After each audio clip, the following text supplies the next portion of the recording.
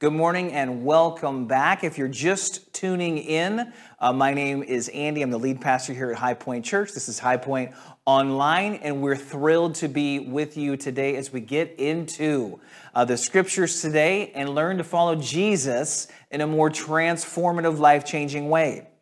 We're in a series right now. It's a long title, illustrating the very nature of the problem that we're talking about. It's called What to Do with the Impossibly Difficult, Overwhelmingly Complicated Problem of People. It is a mouthful. And the reality is it illustrates the challenging nature of relationships. Here we believe that Jesus is the Son of the living God. He was 33 years old, as the scriptures tell us, when he went to the cross for you and me, but because he lived a perfect life and he atoned for your sin and my sin. He lived the perfect life that you and I could not do.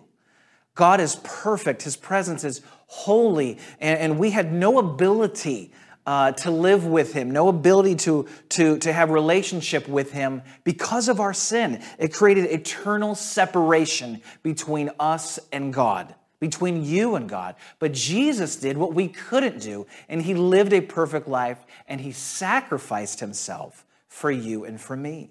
And the good news of that, we believe, is absolutely life-changing, eternally life-changing, as a matter of fact. And I want to encourage you to put your faith in that today, to literally put your faith in Jesus as your Lord and as your Savior, the one who can save you from your sins. But beyond putting your faith in Christ, one of the other things that we want to teach is how to actually follow him, how to surrender your life in such a way that your life begins to look like his life, that your life would be a mirror of the kingdom life, of love, joy, peace, patience, kindness, goodness, faithfulness, gentleness, and self-control on full display. This is what we want to see. Not just that we would put our faith in Jesus in a singular moment, but that your life would also demonstrate a life of faith. That's the purpose of our series today, previous several weeks, and in the weeks coming up. I'm having a great time with it. I hope you are too. It's challenging even to me as I'm preparing and working on these messages. So today, I want to talk to you about what it looks like in your relationships when you have a prideful, arrogant, or boastful heart. A boastful posture before the people that you're in relationship with. The Bible talks about in 1 Corinthians chapter 13, verse 4. This is the verses that we've been reading through. It says this, that love is patient, love is kind. Love, it does not envy, and it does not boast. Love is patient, love is kind, it doesn't envy, and it does not boast. It isn't proud. It does not dishonor others. It is not self-seeking. It isn't easily angered. It keeps no record of wrongs. Love does not delight in evil, but rejoices with the truth. It always protects, always trusts, always hopes, always perseveres. Now, I've said this in recent weeks. I'm saying it again. Paul does not give us the exhaustive list and definition of what love is. There are lots of things that Jesus talks about love doing and love acting out. And Paul doesn't even mention that here. He doesn't really talk about love being sacrificial in this moment. Even though we can deduce from what he's saying that love isn't, that this would be the natural response on the other side of the fence. But here we've got this description of what love is and what love is not. And in this particular case, love is not proud, and it does not boast. Now, I love sci-fi. People like to make fun of me for that from time to time. I do. I'm kind of a nerd about it. That's fine. I have no shame in it. I also love sports. One of my favorite sport is baseball, okay? And baseball is funny when it comes to boasting because baseball is a very sensitive sport as it pertains to players being boastful about what they've done on or off the field. Now, all sports are, and athletes are notorious, right, for being arrogant and being boastful. But nothing comes to mind more than in 2015 playoff series, Game 5 in the American League Division Series between the Blue Jays and the Rangers. Okay, there is the hitter for the Blue Jays. His name is Jose Bautista. Okay, and he is famous now in baseball history for something that took place. The series was 0-2. The Rangers had been up. They've only got one more game to clinch the series. But the Blue Jays waged battle, and they got back in the series, and the series is tied 2-2. And whoever wins the next game goes on to the next portion of the playoffs. And so Jose Bautista comes to bat in the seventh inning. There's 2 outs. It's been a contentious game, a contentious series, and everybody knows, this could very well be the hitter that takes us that wins the game. And so you've got a 97-mile-per-hour fastball. The stadium is electric. If you've ever been to a sporting event where there's this much tension, it is an electrifying moment. And the pitcher winds up, throws the ball. It's a 97-mile-per-hour fastball. That is lightning fast. And Bautista cranks that thing over the left field wall. And the stadium goes crazy. The Blue Jays haven't been this far. Haven't had a chance to go to the World Series in a long time. And this place goes crazy, and they go on to win the game. But as Bautista is rounding the bags, as he's circling his home run moment, and he touches home plate, it's a matter of seconds before both teams clear their dugouts and they're ready to fight. And it wasn't because Bautista hit a home run. It's what he did as he was leaving the plate. And I have brought with me this morning a baseball card illustrating this very moment. It's captured on camera. You can YouTube it as well. But what Bautista is famous for is the bat flip that is heard round the world, right? As many of the articles in the newspaper or online wrote about. When Bautista hit the baseball, right, and it's flying over the left field wall, he stares kind of menacingly, right, at the Rangers, and then he flips his baseball bat up in the air like, I'm all that. You've got nothing on me. I just dominated you. I just owned you. I'm the best. Right? The bat flip, the notorious, most infamous bat flip heard round the world. And he tossed that bat up in the air and then just strutted his way around the bases. And by the time he got to home plate, both teams were ready to knock each other out. Why? It's not just because somebody won and somebody lost. It's because people don't like boasting. Love does not envy, and love does not boast. Now, as baseball players, people are not called, right, to adhere, right, to the same prescription of love that Paul writes about. But understand something. There's something in our culture and in our relationships when Christian or not, when these qualities are lacking, people notice. People don't live in healthy relationship when they're envious. There's not a healthy relationship when there's jealousy at work. People don't like when the relationships around them are arrogant and prideful and boastful. It's impossible for the relationship to truly move forward, at least in a way that honors Christ.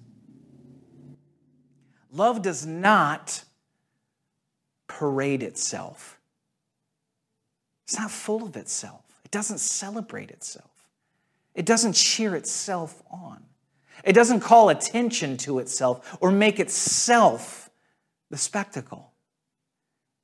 And this is contrary to much of what culture embraces right now. Think about all of the energy spent making ourselves look great, making ourselves the center of attention, making ourselves the parade, making ourselves the spectacle. It's all about me. And it's not. The healthiest relationships and the relationships that honor Jesus are the kind where we put others, the Bible says, first. And we serve each other unto the Lord. Turn to Luke chapter 18. We're going to illustrate this in a parable today, a story that Jesus tells. Luke chapter 18, verse 9. We're going to read it through 14. To some who were confident of their own righteousness and looked down on everyone else, Jesus told this parable. 2 men went up to the temple to pray. One a Pharisee and the other a tax collector. The Pharisee stood by himself and he prayed, God, I thank you that I'm not like other people, robbers, evildoers, adulterers, or even like this tax collector. Thank God I'm not like this guy. I fast twice a week and I give 1/10 of all that I get. But the tax collector stood at a distance. He wouldn't even look up to heaven, but beat his breast and said, God, have mercy on me, a sinner. I will tell you, Jesus says, that this man, rather than the other, went home justified before God. For all those who exalt themselves will be humbled, and those who humble themselves will be exalted. Both of these men have come to the temple to pray. Both of these men have come to worship. Both of these men are working class people, right? They share the same stresses. They've got the same anxieties. They've got things that probably keep them up at night just like you. They have good days and bad days. And yet there's a fork in the road that Jesus describes that separates the two of these people. And it's the word self-exaltation. One man beats his breast in more or less agony at the condition of his life before a perfect and holy God. And he is begging for mercy. While another man beats his breast in other fashion and basically says, God, thank you that I'm not like this guy. Oh, man, thank you, Lord. Think about this for just a minute. The Pharisee, okay, the guy who is not justified before God at the end of this parable. This guy attends church. He probably attends every single week. It says that what does the text actually say? That the Pharisee stood by himself and prayed. Right, the emphasis here is that he's moving towards the front of the temple. Okay, he's not in the back. He's in the front row. This guy walks in. He probably doesn't miss a Sunday service. He fasts. He prays. He's not stuck in any just massive sin pattern that you see at least from the outside. He's faithful to his family. He's giving 1/10 of all give this man an award. Okay. This is the kind of guy you're looking at and you're thinking to yourself, you know what, we may want to hire this guy, for the staff position in church. And yet inside his heart is self-righteousness and self-exaltation. And he is not justified before the Lord.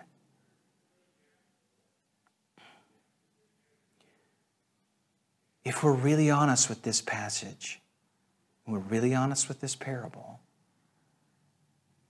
this is a really difficult text to wrestle with. Let me illustrate it there's a movie that I like, and it's called Minority Report, if you've ever read the book. It's an older movie, Tom Cruise, and it's a movie about a psychic technology that allows to predict crime. And so there's a whole new division of the police task force called pre-crime.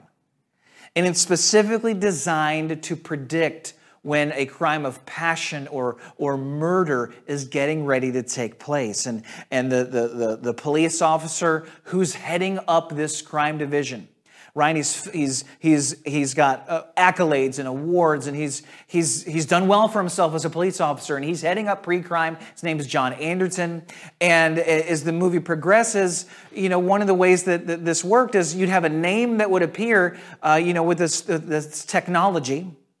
The victim's name would appear. And so they would know who was about to be murdered in the future. And then another name would appear, and it was the name of the person committing the murder, set to happen in the future. And so the pre-crime unit would do their work. They'd find out, where the soon-to-be victim it was going to be. And they would arrest the person that's getting ready to commit the crime before the person actually committed the crime. And so the tension of the story is when John Anderton, head of the police unit, is at work and a victim named Leo Crow pops up. The one who's to be murdered in just a few short days. And then the name of the person who does the murdering, his name is John Anderton himself. And the name pops up and he's stunned because he doesn't even know this man. He's never heard of this man's name before.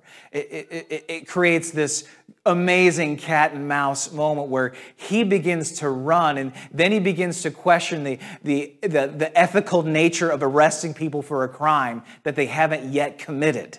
And how reliable is this, et cetera, et cetera. But the moment of truth comes when the watch goes off, and it's the exact time that the psychic technology predicted that John Anderton would kill this man, and he's in the room with this person named Leo Crow, and they finally met each other, and the moment of climax happens, and you're ready to jump off the couch because it's this tense. And Tom Cruise's character realizes the technology was 100% accurate.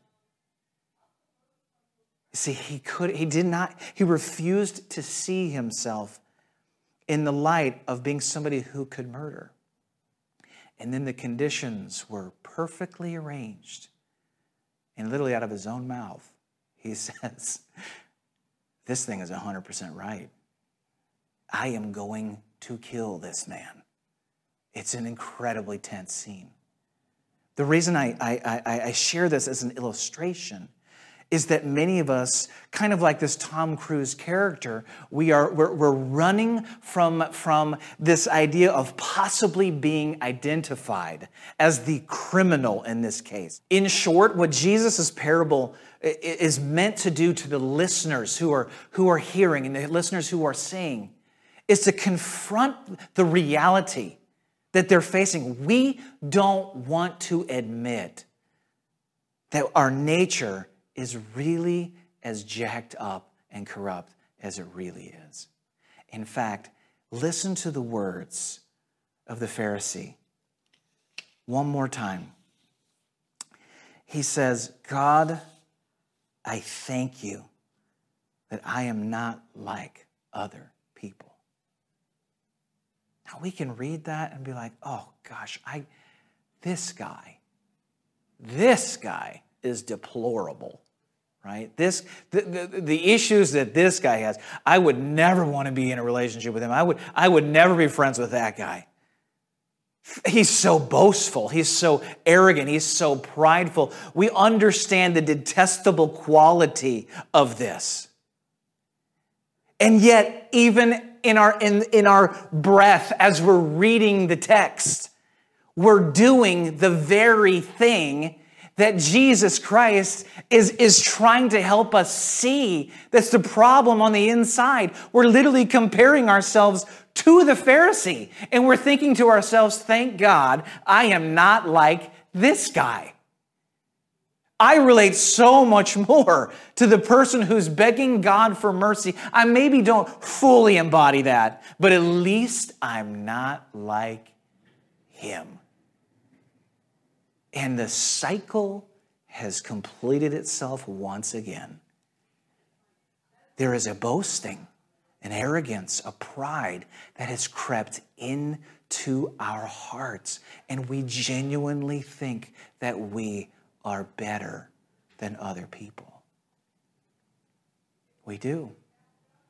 The condition of our life, rather than comparing ourselves to a perfect and holy and righteous God, we compare ourselves to the person next to us, and we think to ourselves, oh, you know what, I've got some things I'm struggling with, but thank God I'm not dealing with this. Thank God I'm not like other people. Is this not the mantra of the day? And we do everything we can to make sure that our independence and our uniqueness and the things that make us special are highlighted above everything else. I am not like other people. I'm not. My righteousness exceeds that of others. My holiness, my spirituality. Think of all the things we do to make sure that people know that we're just not quite like everyone else. The boastful posture, make no mistake about it, when you are boastful before God, and many times in subtle ways that you don't even know, you don't even realize has crept in, but that boasting and arrogance, when you're that way before the Lord, you can't help but be that way before people. Can't help it. Think of the ways that we're boastful, where we try to set ourselves apart and make sure that people know that we're not like other people. Look at what I've accomplished. Oh my word, if we haven't, we don't have enough hours in the day, right, to scan and read and look about all the social posts that people want to make sure that people see so that they're acknowledged for all of the important things that they've done. Now, that's not to say that you should never be recognized, that you can't ever be praised. But there is an insecurity underlying this foundation in that we look for the praises of people. We look for validation from others. See, envy is an interesting thing. We talked about envy last week. Right? We talked about envy. An envious heart wants what someone else has, but a boastful heart wants others to be envious of what we have. Let me say that, I'll say it again in case you missed it. An envious heart wants what someone else has, but a boastful heart wants others to be envious of what we have. It's a vicious relationship here. I want you to want what I have because it gives me a measure of superiority. It makes me feel important, and therefore I am, in some ways, better than the people I'm around, the people that I know, the people I go to church with, the people that I know at the gym, the people that I know in my neighborhood, people in my family. People. Look at what the scriptures say. The Bible says this in Proverbs 27:2. Let someone else praise you and not your own mouth. An outsider and not your own lips. You don't have to tell everybody what books you're reading. You don't. Guilty. You don't have to tell everybody all the time of every single thing that you've done and accomplished in this world. Because somehow you are God's gift to everything. Look what I've accomplished. Look, I'm vaccinated, right? We're getting there now, aren't we? Right? We want people to know that I got this vaccine, and therefore, those of you who haven't, I am different than you. I'm better than you. Now, I'm not telling you don't get a vaccine. I actually think you should. But there are subtle things that happen, are there not? where our actions and our accomplishments creep into our heart, and rather than it just being what you feel led to do before the Lord, you feel this need to put a stamp on it and make sure that people know what you're doing. Look what I've accomplished.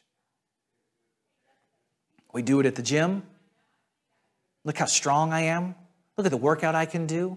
Look how fast I am. Look how much weight I can lose. Here's me with, my shirt off this time. And, here are my calves this week. And here's my toe muscle this week. And here's my finger dexterity. And we want everybody to know every aspect of every single thing we've accomplished. You don't have to. You don't have to live that way. It's not just look what I've accomplished, though. It's look who I'm with. Corinthian church, the disciples here wanted everyone to know who they were being discipled by. They wanted everybody to know who their favorite preacher was and who they were listening to. And so there's these contentious battles taking place on who you were with. And so there's division and factions, and people are working their gift mix, right? They're emphasizing their gifts. They're not serving one another. They're literally building their own platform to make sure that they are noticed. Look who I'm with. Look what I've accomplished. Look what I'm able to do. And we do the same thing.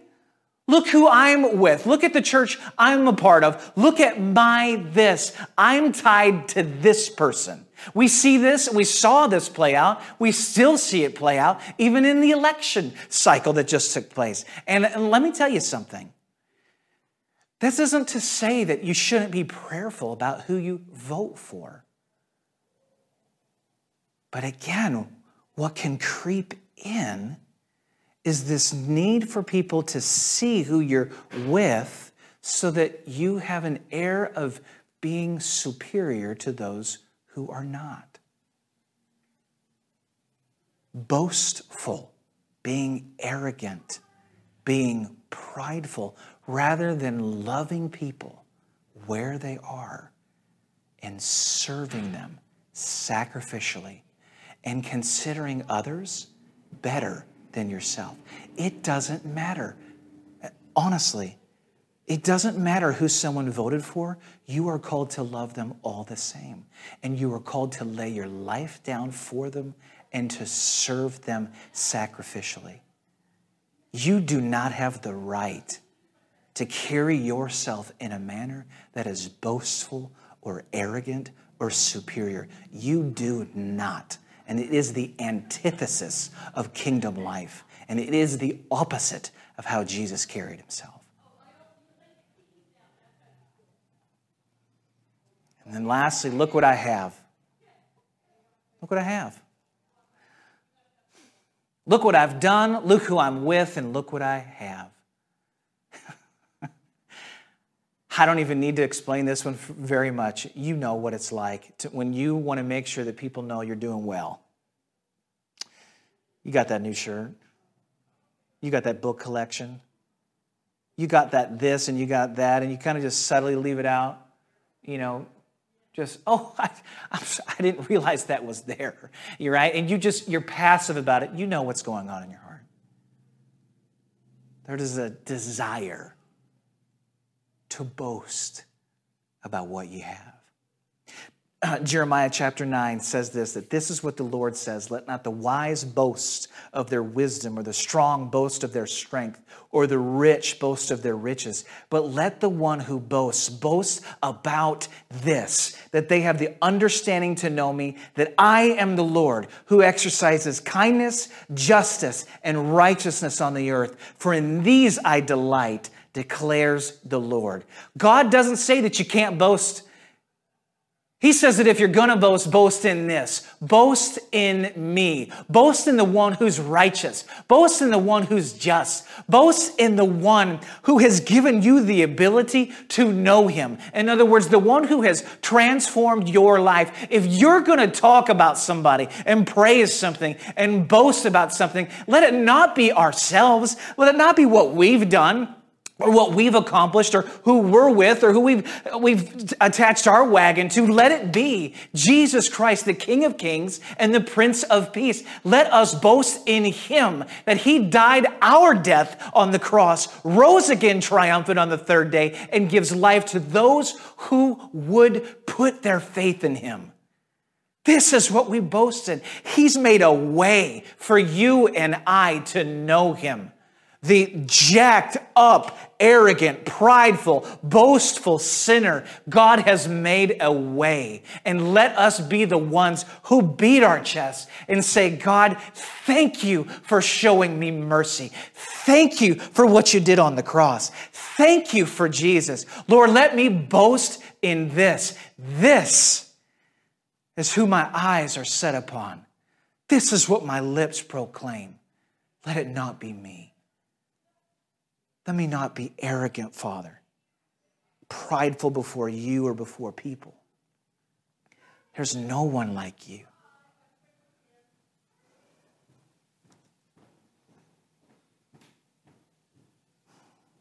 I tell you, verse 14, that it was that man, the man with a broken heart, a humbled posture before the Lord. Oh, his life was a wreck, but his heart was broken and tender before Jesus. It was that man who went home justified before God. For all those who exalt themselves will be humbled, and those who humble themselves will be exalted. Let's pray. Father, thank you in this moment that you're working and that you're moving and that you're ministering to us. God, I pray that we would, Lord, have the heart to repent of where we're arrogant and where we're prideful and boastful. Lord, help us. Lord, help us. Lord, help us. We thank you that you're merciful and that you're gracious to us in this moment. We love you and worship you. Amen. Love does not envy. Love is not proud. Love does not boast. Let's live that out today. See you right here next week. Love you.